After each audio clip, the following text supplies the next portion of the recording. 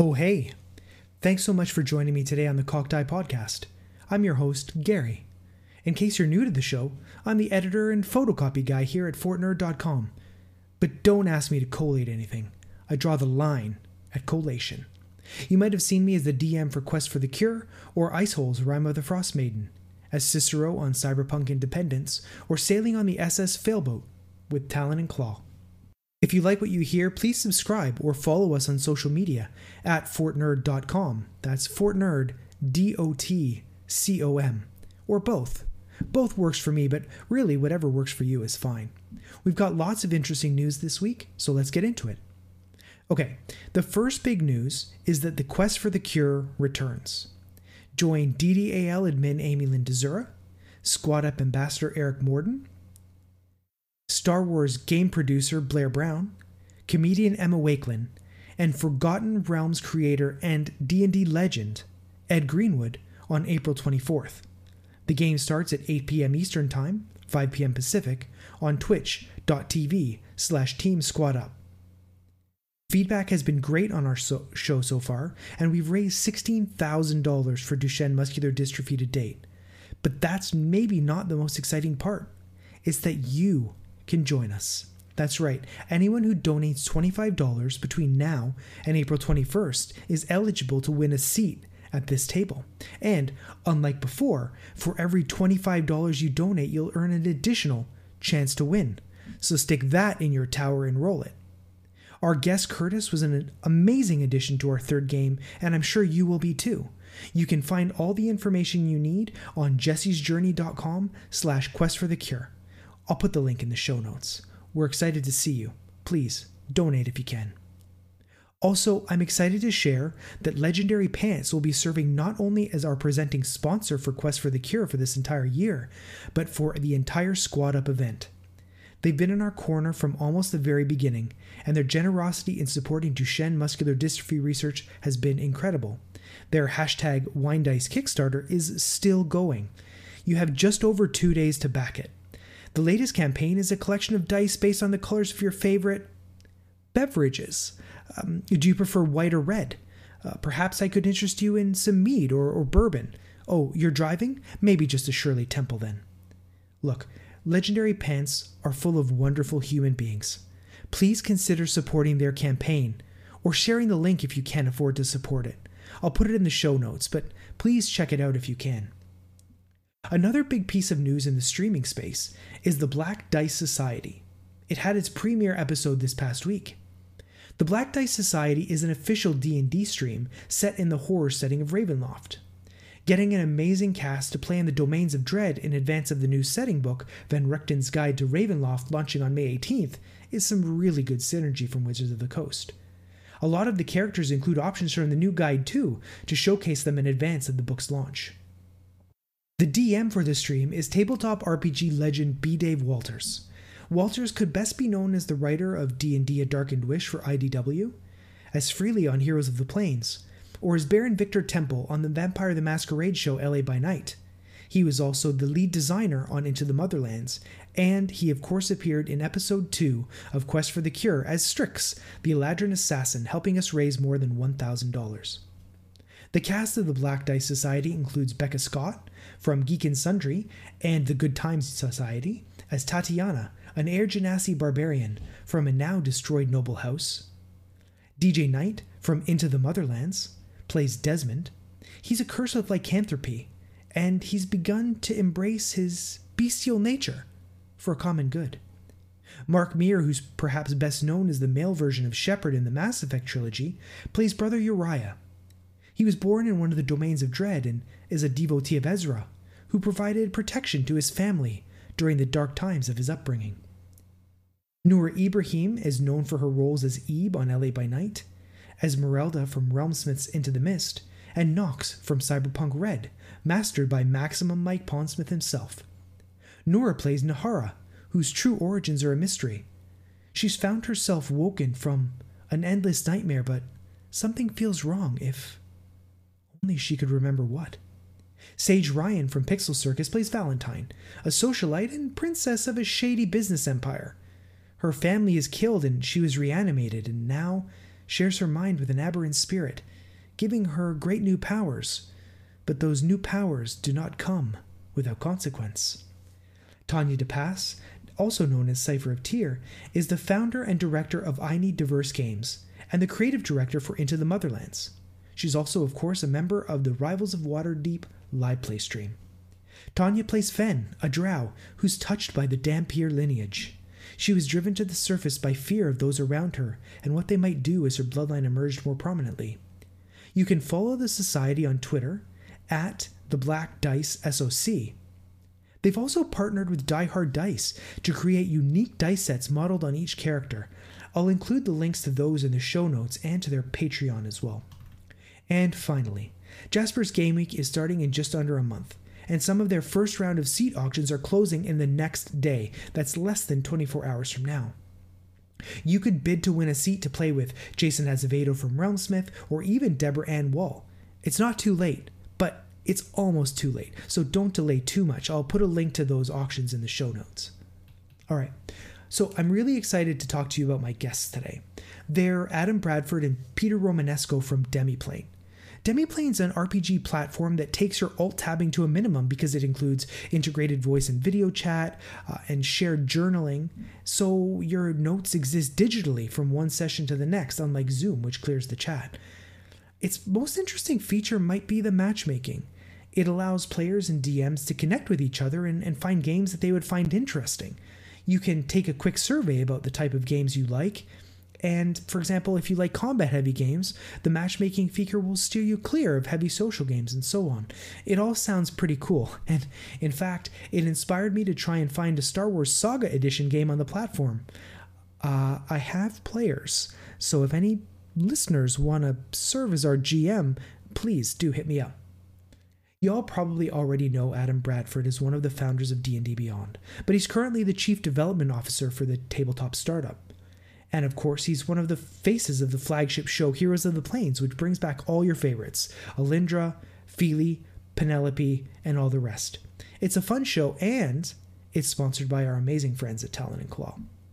Peter Romanesko is the CEO and co-founder of Demiplane. He's been all over the world as an executive in finance, but he decided to start a tabletop RPG company because it's what he loves doing. I hope you enjoy my chat with Adam and Peter as much as I did. Thanks for listening.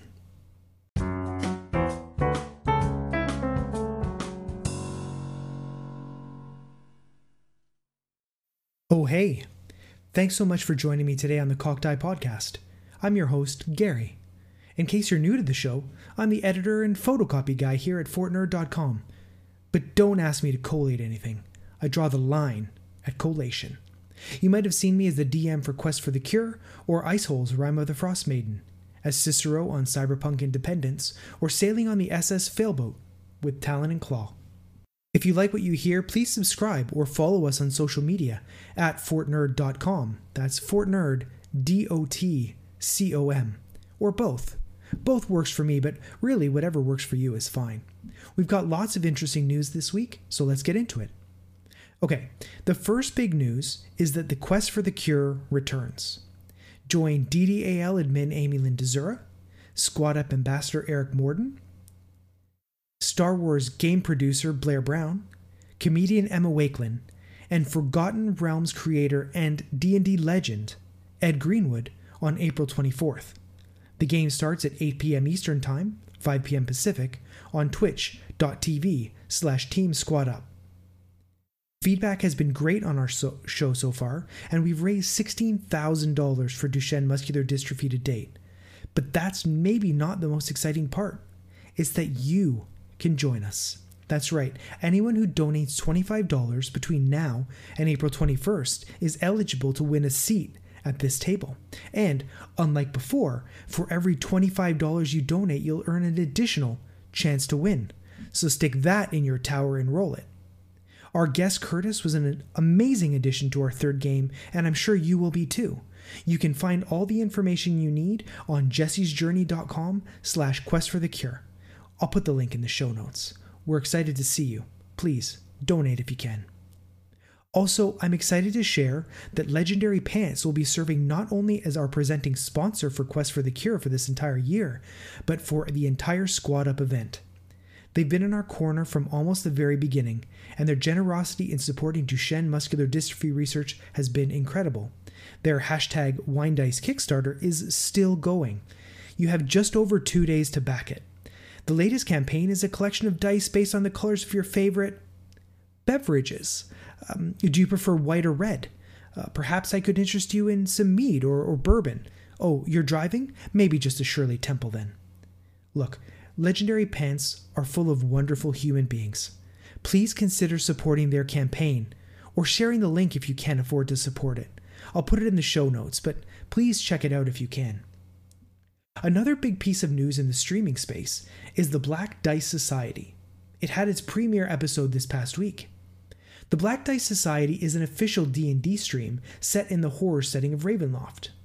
Getting an amazing cast to play in the Domains of Dread in advance of the new setting book, Van Rechten's Guide to Ravenloft, launching on May 18th, is some really good synergy from Wizards of the Coast.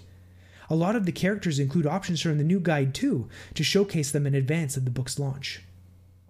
The DM for the stream is tabletop RPG legend B. Dave Walters. Walters could best be known as the writer of D&D A Darkened Wish for IDW, as Freely on Heroes of the Plains, or as Baron Victor Temple on the Vampire the Masquerade show LA by Night. He was also the lead designer on Into the Motherlands, and he of course appeared in episode 2 of Quest for the Cure as Strix, the Eladrin assassin, helping us raise more than $1,000.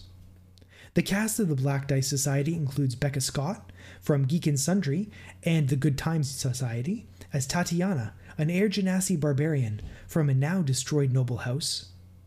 DJ Knight from Into the Motherlands plays Desmond. He's a curse with lycanthropy, and he's begun to embrace his bestial nature for a common good. Mark Meir, who's perhaps best known as the male version of Shepard in the Mass Effect trilogy, plays Brother Uriah. He was born in one of the Domains of Dread and is a devotee of Ezra, who provided protection to his family during the dark times of his upbringing.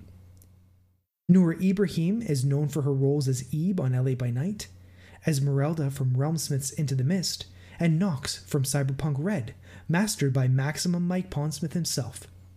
Noura plays Nahara, whose true origins are a mystery. She's found herself woken from an endless nightmare, but something feels wrong if only she could remember what. Sage Ryan from Pixel Circus plays Valentine, a socialite and princess of a shady business empire.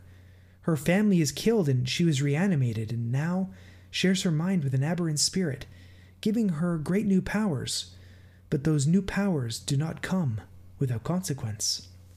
Tanya DePass, also known as Cypher of Tyr, is the founder and director of I Need Diverse Games, and the creative director for Into the Motherlands. She's also, of course, a member of the Rivals of Waterdeep live play stream. Tanya plays Fen, a drow who's touched by the Dampier lineage. She was driven to the surface by fear of those around her and what they might do as her bloodline emerged more prominently. You can follow the society on Twitter at the Black Dice SOC. They've also partnered with Die Hard Dice to create unique dice sets modeled on each character. I'll include the links to those in the show notes and to their Patreon as well. And finally, Jasper's Game Week is starting in just under a month, and some of their first round of seat auctions are closing in the next day. That's less than 24 hours from now. You could bid to win a seat to play with Jason Azevedo from Realmsmith or even Deborah Ann Wall. It's not too late, but it's almost too late, so don't delay too much. I'll put a link to those auctions in the show notes. All right, so I'm really excited to talk to you about my guests today. They're Adam Bradford and Peter Romanesko from Demiplane. Demiplane's an RPG platform that takes your alt-tabbing to a minimum because it includes integrated voice and video chat and shared journaling, so your notes exist digitally from one session to the next, unlike Zoom, which clears the chat. Its most interesting feature might be the matchmaking. It allows players and DMs to connect with each other and find games that they would find interesting. You can take a quick survey about the type of games you like, and, for example, if you like combat-heavy games, the matchmaking feature will steer you clear of heavy social games and so on. It all sounds pretty cool, and, in fact, it inspired me to try and find a Star Wars Saga Edition game on the platform. I have players, so if any listeners want to serve as our GM, please do hit me up. Y'all probably already know Adam Bradford as one of the founders of D&D Beyond, but he's currently the Chief Development Officer for the tabletop startup. And of course, he's one of the faces of the flagship show Heroes of the Plains, which brings back all your favorites, Alindra, Feely, Penelope, and all the rest. It's a fun show, and it's sponsored by our amazing friends at Talon and Claw. Peter Romanesko is the CEO and co-founder of Demiplane. He's been all over the world as an executive in finance, but he decided to start a tabletop RPG company because it's what he loves doing. I hope you enjoy my chat with Adam and Peter as much as I did. Thanks for listening.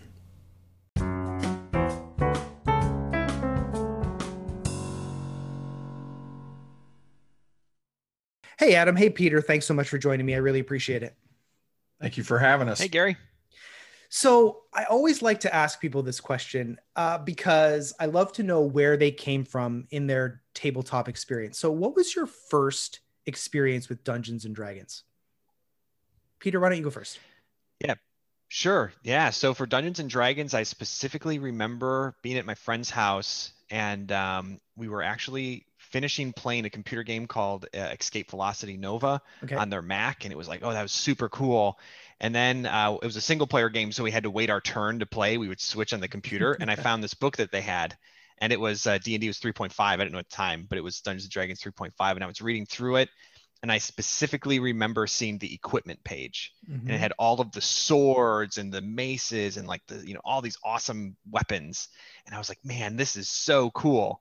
And so that kind of turned into our first game of D&D. My character was a paladin named Zenith, because that was the brand of the TV in the room. And I was trying to figure out like, what's that going to be, And so that turned into our first game. But where I really dove in was with Star Wars, the D20 edition. That was something that got put together by Wizards of the Coast a while back. And man, we dove so hard. Like my friends and I dove so hard into that. There was some pretty amazing stuff that happened. And that's also where I became the game master for the rest of my life, basically, was in Star Wars. I played like one game of D&D and then was a game master for the rest of my life doing Star Wars games. So I have a very vivid memory of Zenith. It's really before we get to Adam's story, it's really important for you to ask, is it the Star Wars D20 or was it Star Wars Saga Edition? Oh boy, I think it's considered Saga Edition. I have the books. Let me look. I still have the books here. I'm not even kidding you. So I don't know if people will be able to see. So here's the Galactic Campaign Guide. Okay. Yep. So this is the Star Wars. That's the D20 system. Role playing game. The D20 system. Yeah. Yep. And then they later called it the Saga Edition when they kind of collected. They later named it the Saga Edition. Yeah. Yep. It's I only mention it because I maintain this. It is my favorite RPG that Wizards has ever produced, Saga Edition. And I actually was interviewing Chris Perkins at one point, and I happened to mention that, not knowing or not connecting that he was actually the designer of Star Wars Saga Edition. So anyways, sorry. Was he really? Yeah, he really was. I actually will concur that I believe that the Star Wars Saga Edition is likely their best thing that they've put out. So I agree with that completely. I love it. Yeah. I played Star Wars that was like my in, because my parents were kind of like, oh, like Dungeons and Dragons, oh, I've heard about that. But like Star Wars, I mean, I had toy Rancors at home. I'd shove my toys, like my little army men, like into the Rancors' mouths, because I'd seen Return of the Jedi. So like Star Wars was free game, that was fine. But Dungeons and Dragons was like, oh, I had to go to my friend's house and play that in secret, So yeah. So that's my fun origin story. It's fun thinking about it. That's awesome. Adam, what about you? What was your first experience with Dungeons and Dragons? Yeah, so talking about playing in secret, the Satanic Panic was real, where if you can't tell from the accent, I'm in Huntsville, Alabama. I've been around this area my entire life, and this right in the heart of the Bible Belt, Dungeons and Dragons was something that you just weren't allowed to play. And so it was, a long time before I actually ended up playing D&D. But what was fascinating about it is my parents let me watch the Saturday morning cartoon. And so my first exposure to Dungeons and Dragons was, being on a carnival ride and getting sucked into a magical faraway land. And so I loved it at that point in time. And so one of the really interesting things when I think about it now is even through grade school, as I was coming up through, I ended up in free time in between classes and things, drawing maps on graph paper and running friends through adventures that at the time I had no idea that it was very similar to Dungeons and Dragons. But it was like we weren't rolling dice, but it was like pick a number between 1 and 100, and it's like depending on how close you got to what I was thinking, that's whether you succeeded or failed. And so I was playing these games before I was even playing these games. And so eventually got, I would say the first RPG experience was The Legend of Zelda in video game form. But then I really, really started asking questions when I got to the original Diablo. And so I was playing the original Diablo, and I was like, this is, you're building a character, you're leveling this character up. This is the greatest thing ever. And so at the time, kind of ironically, a student minister at a church that I was in was, kind of whispering in the back hallways about, hey, we should, play role-playing games. And very similar to Peter here, we ended up starting with Star Wars. Now I'm a little bit older, so it's Star Wars D6 West End Games version is where I started. West End Games version, yeah. And so just throwing down 2 fistfuls of D6 dice and slamming into the table. But yeah, we started playing that, and I immediately fell in love with it. I played about 4 sessions before they roped me into running the game, of course. And so then I was game mastering all the way through there. And I actually, at that point in time, playing Star Wars, D&D was still pretty off limits. But then we ended up having to go elsewhere to a friend's house. And that same student minister introduced me to AD&D, and we actually were playing Dragonlance. So that was my first time playing D&D. Cool. And I will never forget this either. This is kind of like going to play golf and hitting a hole in one the first time that you do it. But we were rolling for ability scores. And I ended up playing a paladin as well, a Knight of the Rose. And basically, as I was rolling for that paladin strength, I got the 1800. Oh, it was the luckiest roll imaginable.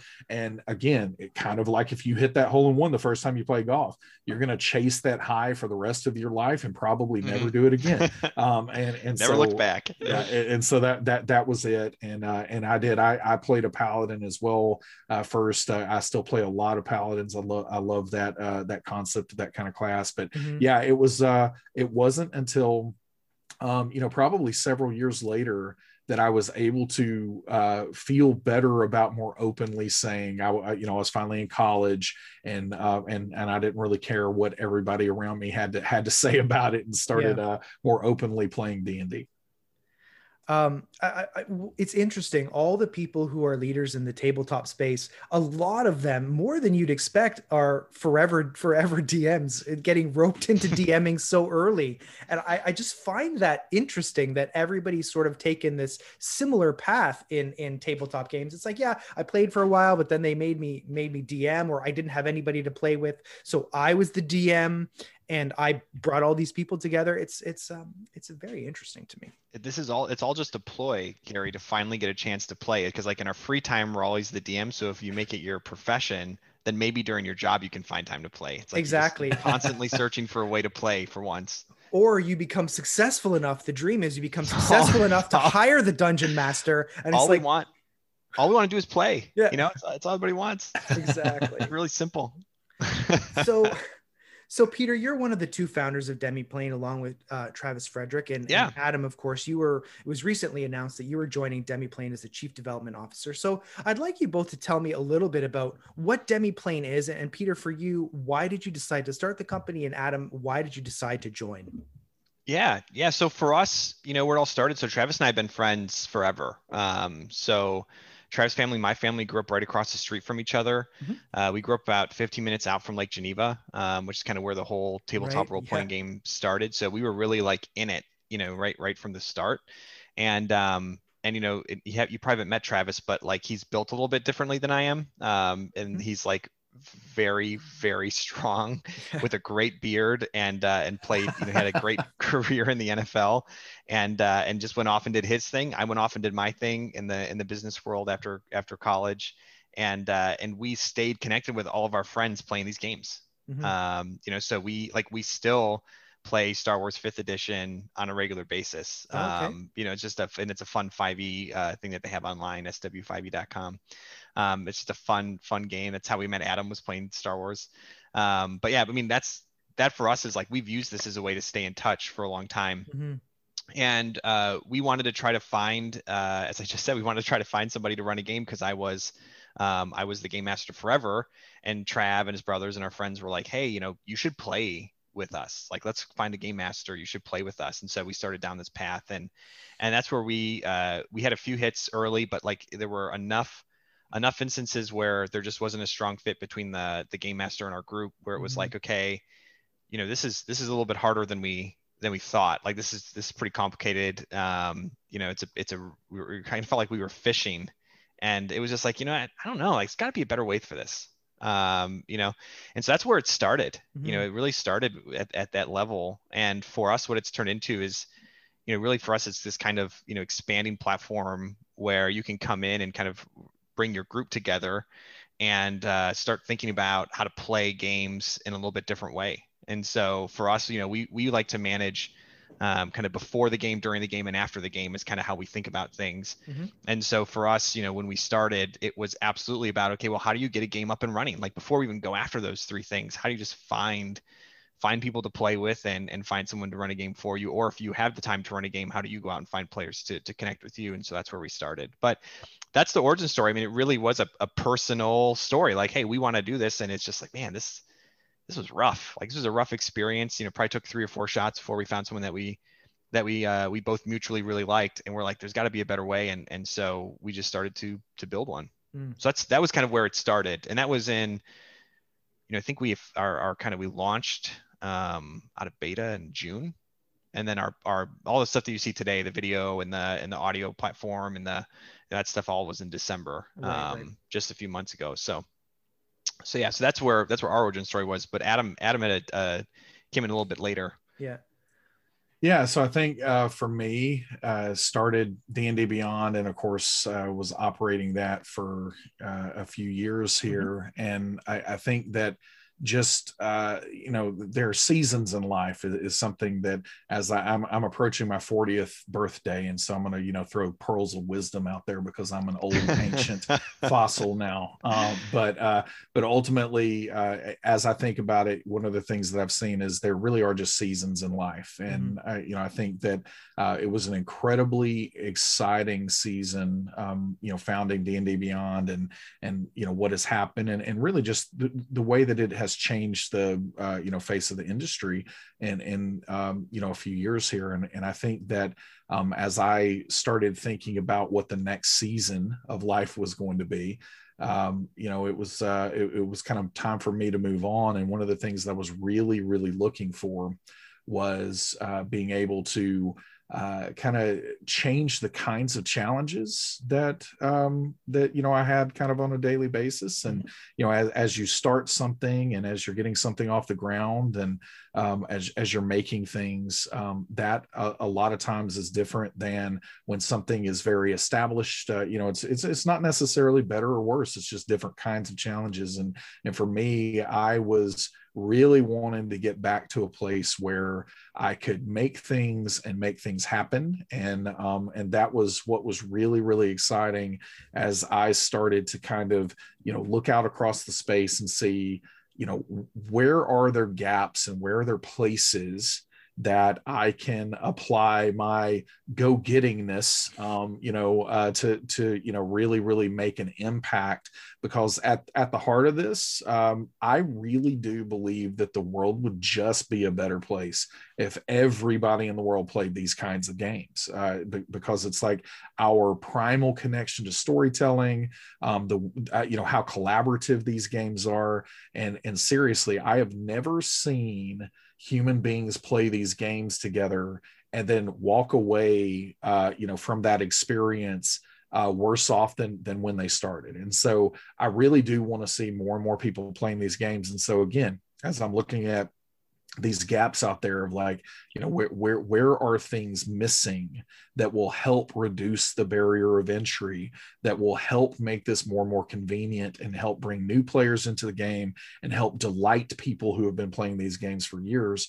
This is where Demiplane really started, standing out to me. And so I met Peter and Travis, just through some mutual acquaintances. And we started playing some Star Wars, 5th edition for several weeks. And then it was essentially like, hey, I like where Demiplane, this is just the tip of the iceberg. This is, really, really just kind of starting this thing out, but I love where it's starting from and I love where this could go. And so that it was the right kinds of challenges.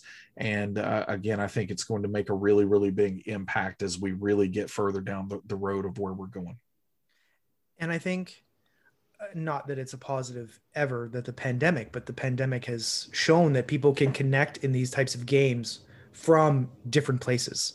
So there's going to be a lot like, so for example, I run a club called Geeks United here in Toronto. We've got like 3,000 members. I love that name. Yeah, thank you. Awesome. We started doing a D&D night. We got up to 8 tables a week. And then the pandemic happened. And now it's sort of transitioned. It's being run as a sister organization, but they now have 55% of their people who aren't even Canadian. 55% of our population isn't even Canadian. So how do we continue serving this? So this is the type of tool that we're going to need to continue that. So I do want to follow up on one quick thing. What does a chief development officer do, Adam? Because I mean, it sounds like a cool title, but what does it actually mean? Yeah, the title, just figuring out titles is always hard, especially when you've got a very small company like we are right now. And so ultimately, the way that we like to talk about this internally is we're bringing together a Voltron that really complements each other. And so, Travis, it's truly amazing to me anytime that I talk to Travis about NFL superstar. He's, been to, I don't even know how many Pro Bowls and everything else, was the team captain for. It's like 7, or something. It's like a ridiculous amount. I haven't even watched 7 Pro Bowls. Yeah. And he probably hasn't either. That's a good point. But yeah, I think, to just hear him tell the story of, hey, I went and did this football thing to, take advantage of an opportunity that you just really can't turn down. But really what I wanted to do was work in technology. And so, he's just so sharp and so talented when it comes to, all of those elements of what we're doing. Peter's got a storied history in 180 countries or whatever the number is. He's been all over. I think there only are like 180. Yeah, probably. But yeah, globe trotting and so obviously, I've got a background in what I've been doing with DDB in the space, and so I think that coming together, there's a partnership there, and again, just an integration to where we are really, really strong, and we cover a lot of gaps and areas that each other has. And so I think that thinking about the titling, Peter's the CEO, Travis is the CTO, and even that was a little hard to arrive at because we all have to wear many, many hats. And so as we were thinking about what I was going to be doing, I was going to be involved in product, I was going to be involved in marketing, involved in community, involved in content and the creative behind what's going on there. And so it really is just kind of a wide berth of what's going on. And so we were trying to find a title that seemed to fit that. And ultimately development is a good one because at the end of the day, I'm responsible for growth of the platform, growth of our community, and all of the things that would be required to make that happen. And again, we need product to make that happen. We need content to make that happen. And we need, to build a community out there. And so these are the things that I would say, especially in my recent history with D&D Beyond, those are the things that I enjoyed the most, and the things that I think, went pretty well. And I'm looking forward to, growing and doing similar things here for Demiplane. Yeah, and there's something I want to talk a little bit about growth, because obviously in the last month or two, especially, Demiplane has seen a significant uptick in attention, particularly for the broader community who may not have been familiar with it during early access and the early part of the year. But I want to follow up on one thing, because I think it's important. We talked a little bit about recruitment and why you started Demiplane, and I think it's a fundamental part of what makes Demiplane different is sort of the dungeon finder aspect of being able to connect with people to play a game, or particularly for people who live in small towns who may not know people who play Dungeons and Dragons. So I'd like you to talk a little bit about how the recruitment feature works and how it will benefit players, because I think it's really important. Yeah, that's a great question. So we do have, so one, when you start a profile on Demiplane, we ask you two really simple questions, which is one, what do you like? What are the themes that you like? Do you like playing combat? You like the idea of combat, social, storytelling? Do you want your story to be front and center? We go through and ask these questions, and it's just a simple slider that you can go through and lay out. We ask about puzzles, and I always say no to puzzles. Adam despises puzzles. Friends don't let friends do puzzles. Yeah, that's Adam. Adam doesn't let friends do puzzles. And once we're through there, we just ask, how experienced are you? And I think our most advanced option is my minis have minis. Yep. And our basic option is, I'm looking forward to playing more. And so, it's just one of those things where just to get a little bit of an understanding of where people are. And then the algorithm that we have matches folks to game masters and says, okay, well, game masters can say, yep, this game is, here's how this game is played.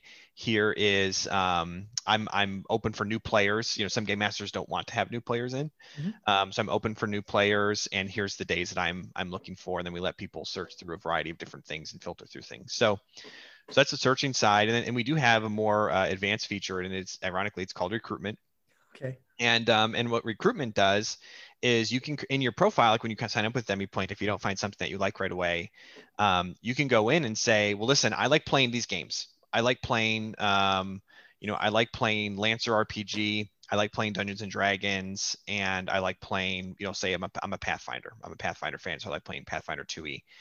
And so, you list, I want to play those games, and I'm available on, Tuesday nights and Thursday nights and Saturday nights. And you just say, boom, boom, boom, I'm here. And I hit save.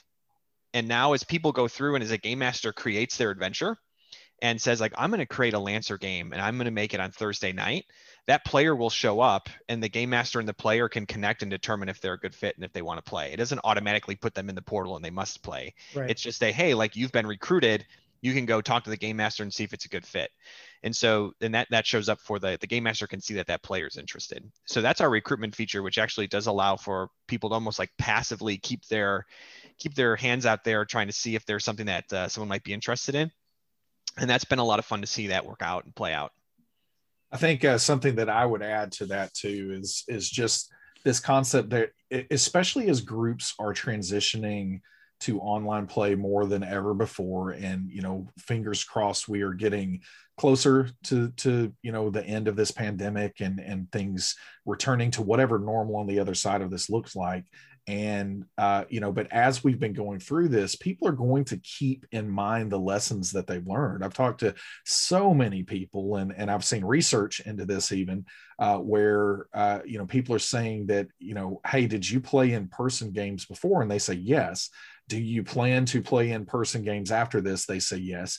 But then, did you play online before? No. Do you plan to play online after? Yes. And so I think that people are going to keep in mind the lessons that we've learned during this very difficult time, because these games have been a bright spot that have brought a lot of joy in this really, really challenging time. And so I think that, one of the best things about Demiplane for me is that we can pull existing groups, so you don't have to do this recruitment part of this. It's very, very easy to just get the group that you're already playing into in here, and it's going to help you organize that. It's going to help you get everybody in one place. It's going to allow you to see each other, but then while you're also seeing the video, you're going to be able to take shared notes where everybody's going to see it on the screen. You can screen share a map or a grid that you're using. So trying to get all those things in one place where you can focus on each other while you're playing the games instead of alt tabbing all over the place, like a lot of people have kind of been doing as we're learning to play these things online, is a big deal. And one of the things that we've seen is as those groups transition, they might lose a few people because adults a lot of times have scheduling conflicts and things that come up, and so that ability for a group of 4 people to find that one extra person is a really, really interesting thing. And a lot of times that when you're just looking on Reddit, that can be a little bit of a scary process, right? But it's like within Demiplane, that two key turn nature of what we're doing here, where it's like, hey, we are looking for 1 or 2 more players, and then people can, essentially express their interest in that, and then both parties have to agree that, hey, yeah, this looks great. That kind of thing is going to be really, really great. It's like, it reminds me of the World of Warcraft days where I was a tank and I never had problems getting a game ever, which was a wonderful thing. But then it always seemed like we needed that one other DPS, and we were looking for an hour for that 30-minute dungeon. And so this is kind of helping bridge those kind of gaps when people even want to expand their existing groups. Yeah. And I full disclosure, I did join Demiplane to do some research before we did the interview. And now that we're talking about it, I'm going to be looking for a Star Wars Saga Edition game. There you go. So this is like, it's just bringing everybody together. I might end up playing with you because like I said, I love that one. Oh, so good. So good. So good. Okay. So the obviously bringing Adam was a massive splash for Demiplane, and you had 2,000 people in early access, so you were successful. But it was where I noticed you when Adam signed on, and shortly after that you announced Heroes of the Plains, which obviously increased the amount of attention Demiplane was getting. So I'd like to talk a little bit about the origin of that. Where did the idea for bringing these heroes together? Because a lot of people, after the shows on D&D Beyond ended, thought that it was going to be the end for these characters. And as both of you know, particularly you, Adam, there's a lot of people who really loved this group. So I'd love to know, where did the idea come from? How did you do it? And that's basically my question. Yeah, no, I think ultimately I'll start with, I just love playing with this group of individuals, and it really has been just incredibly wonderful to get to know all of them over the last several years and to get to play with them. And as I've alluded to, I think the world will be a better place. I think that you get to know people in such deeper ways when you're playing these games with them as well. And so I really would, step in front of a bus for any of these people. And the primary way that I know them is through playing these games, which, I find that just so fascinating. And so that is really where it started. I just wanted to get the band back together in a lot of ways because it was really, really wonderful to play with them. And I think that, one of the really important call outs here is as I was initially setting up what became these shows when I was in the former life there, it was really important to make sure that ownership of characters was something that the players retained throughout that. And that's one of the big reasons you're going to see these characters popping up in video games, Idle Champions of the Forgotten Realms and so on, is because those players, the creators behind those characters, retain control of what's happening with those characters. And so knowing that everyone was free and clear to use those characters in various expressions and knowing that those shows had wound down, those couple of iterations of that. And as we started thinking through, we are really in a phase right now for this company as we are starting out. As Peter said, we, released what you currently see with Demiplane a couple of days before Christmas last year. And so it's like, we really are just starting out. We do want to introduce ourselves, and we want to establish that, hey, this is a company that is composed of people who are real fans. We are real people who love this space, who love the fans out there. And one of the ways that, I think it made a lot of sense to do that is to pull this great group of individuals back together to start playing together, because content will be a big part of our strategy going forward. I think we've got a lot of other exciting things that are not content that are going to be the main course, but this is something that makes a lot of sense for us to pull everybody together and let us play again together, and very importantly, use Demiplane. So we're using Demiplane as we're streaming this content. We're dog fooding our own product and making sure that things are working the way that we want it to. We want to make sure that the latency, because that's really important in remote streaming, the latency's down. And I'm really pleased to say that we're about 3 episodes in now, and things from a technical standpoint have gone incredibly well. And we're able to demonstrate as our platform is evolving and growing, what that platform is doing through a great cast of talent who just happen to know each other really, really well at this point and who love playing together. Yeah, I've been obviously it's an incredible cast. I've been fortunate enough to run charity games for both Hope and B Dave a couple times. So I've been really lucky to have that experience. And I think the show is really resonating with people. I think the theme of tying it to the planes has really resonated with people as well. Do you attribute the success of the show just to bringing everybody back together, or is it the unique spin that you've put on it? Why do you think that people are so enamored by the concept? Because obviously you've gotten a lot of views, a lot of people participating in chat over the first few episodes. What do you attribute it to? I think it's going to be all of the above for sure. I mean, we do. At the end of the day, when it comes to streamed actual play content, it really just doesn't work if the people don't have a chemistry together. And I think that, again, that has been earned over the last few years with this cast. We do have a great chemistry. We do have cross talking, which is kind of the bane of a lot of these shows where, people are kind of talking over each other, but because we have played for so long, we understand the cadence of how that goes, together really, really well. And I'm not saying that it doesn't happen still some, but even when it happens, it typically seems authentic to the character representations that we're putting out there. And so I do think that, the cast has a ton to do with this, and that's the reason that we're going to bring them in for sure.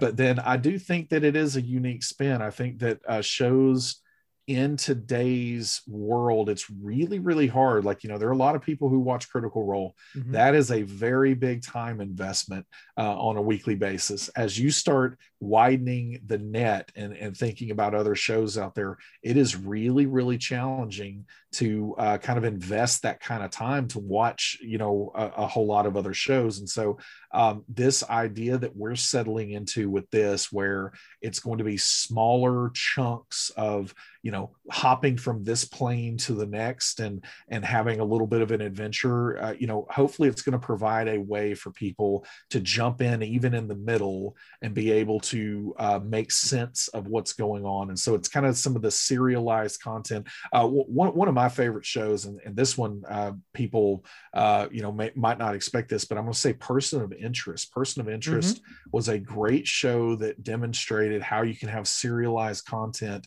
in addition to an ongoing meta plot, and how you weave those together, deftly. And so I think that that's the target that we have for this show.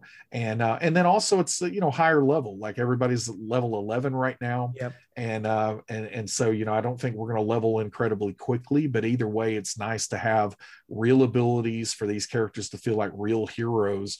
And a lot of shows out there, things, the sweet spot is around 5th level, and so seeing some of that higher level play, I think, is also very appealing. Yeah, I think you're right, and the bite-sized adventures is going to be a big thing. I talked about that last week, actually, about how to get people engaged in new shows. Is it the standard is 3 to 4 hours? Is it an hour an episode? Does that change the dynamic? So there's a lot of things, and I find that really interesting. So final question to both of you: what's next? Is it new features for Demiplane? Is it more shows? How do you continue the ascent up the RPG mountain? Is it both? Is it all of the above and plus?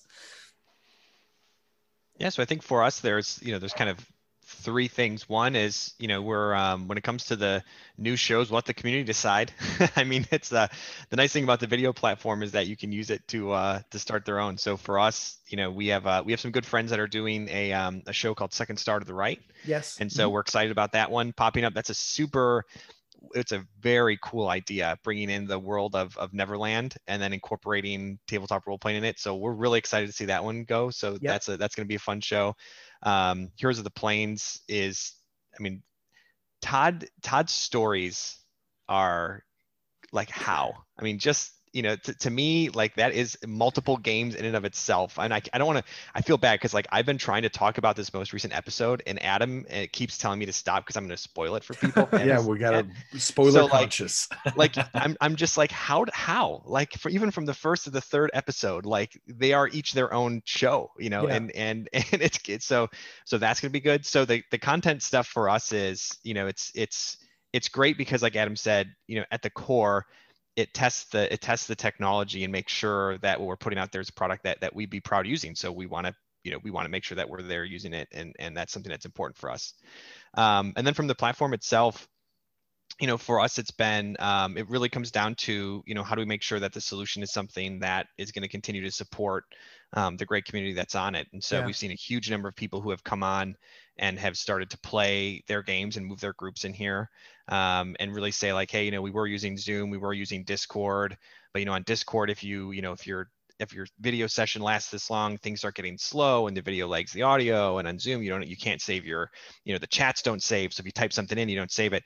So people have been, like, doing this long enough now where they're starting to see the cracks. And so that's where, for us, like, to us, that's where we're trying to fill that need, because our belief is, even after the pandemic, you can't put the toothpaste back in the tube. No. People want to play these games. They've literally taken multiple bricks from different Lego sets to create solutions just to keep their friends together. And now, reality is going to get in the way, whether they can go meet in person or not. They can still play online. They can also play in person. And that's where, for us, it's about positioning the solution so that, hey, if you're playing online, your journal can still be shared across your whole group on your phone. Right. And if you want to message somebody or post something in the link in your game chat so everybody can see it, like, everybody can have access to that, whether they're at work or at home playing these games. And if you can't make a game, pop in on video or audio, and you can be able to play with the group there, and it's all tight. It's all tight to your specific group. Yeah. And so that's, for us, really, is like, how do we go out there and position in such a way that, you've got your adventure portal really is your own personal Demiplane. I mean, that's really what it comes down to. It's the secret sauce is actually in the name, and so that's, for us, what we strive for, is we're thinking about how to make it work. And the stream is just a great way to get a bunch of really awesome people who have a long history of playing these games together, say, like, what would you guys want? Like, what do you think? What should we be adding next? And they've been a great source of feedback, in addition to the community members that are out there using it every day. So yeah, that's for me what I think is really, kind of really important to keep in mind as we start heading forward. Yep.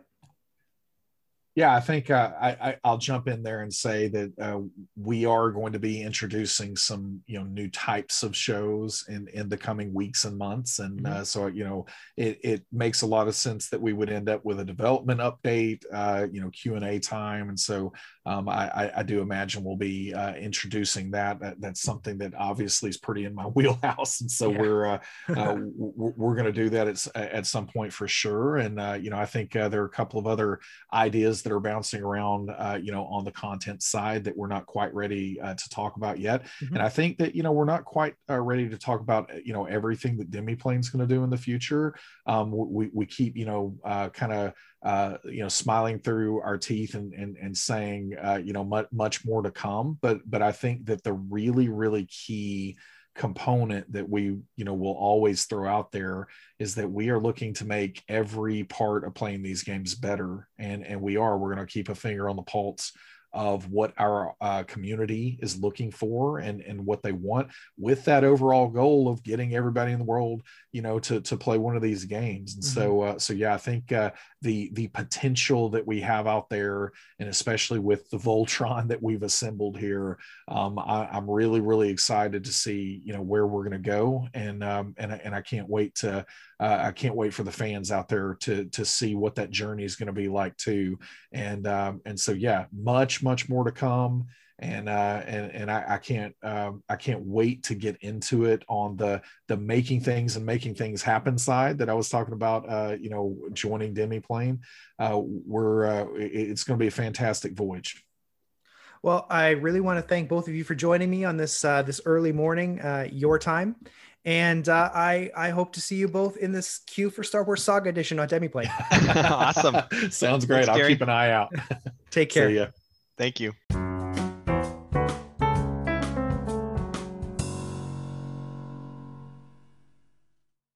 All right, well, that's the Cocked Eye podcast for this week.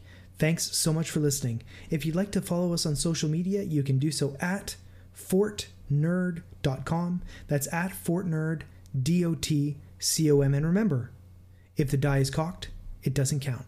Thanks, and I look forward to chatting with you again next week.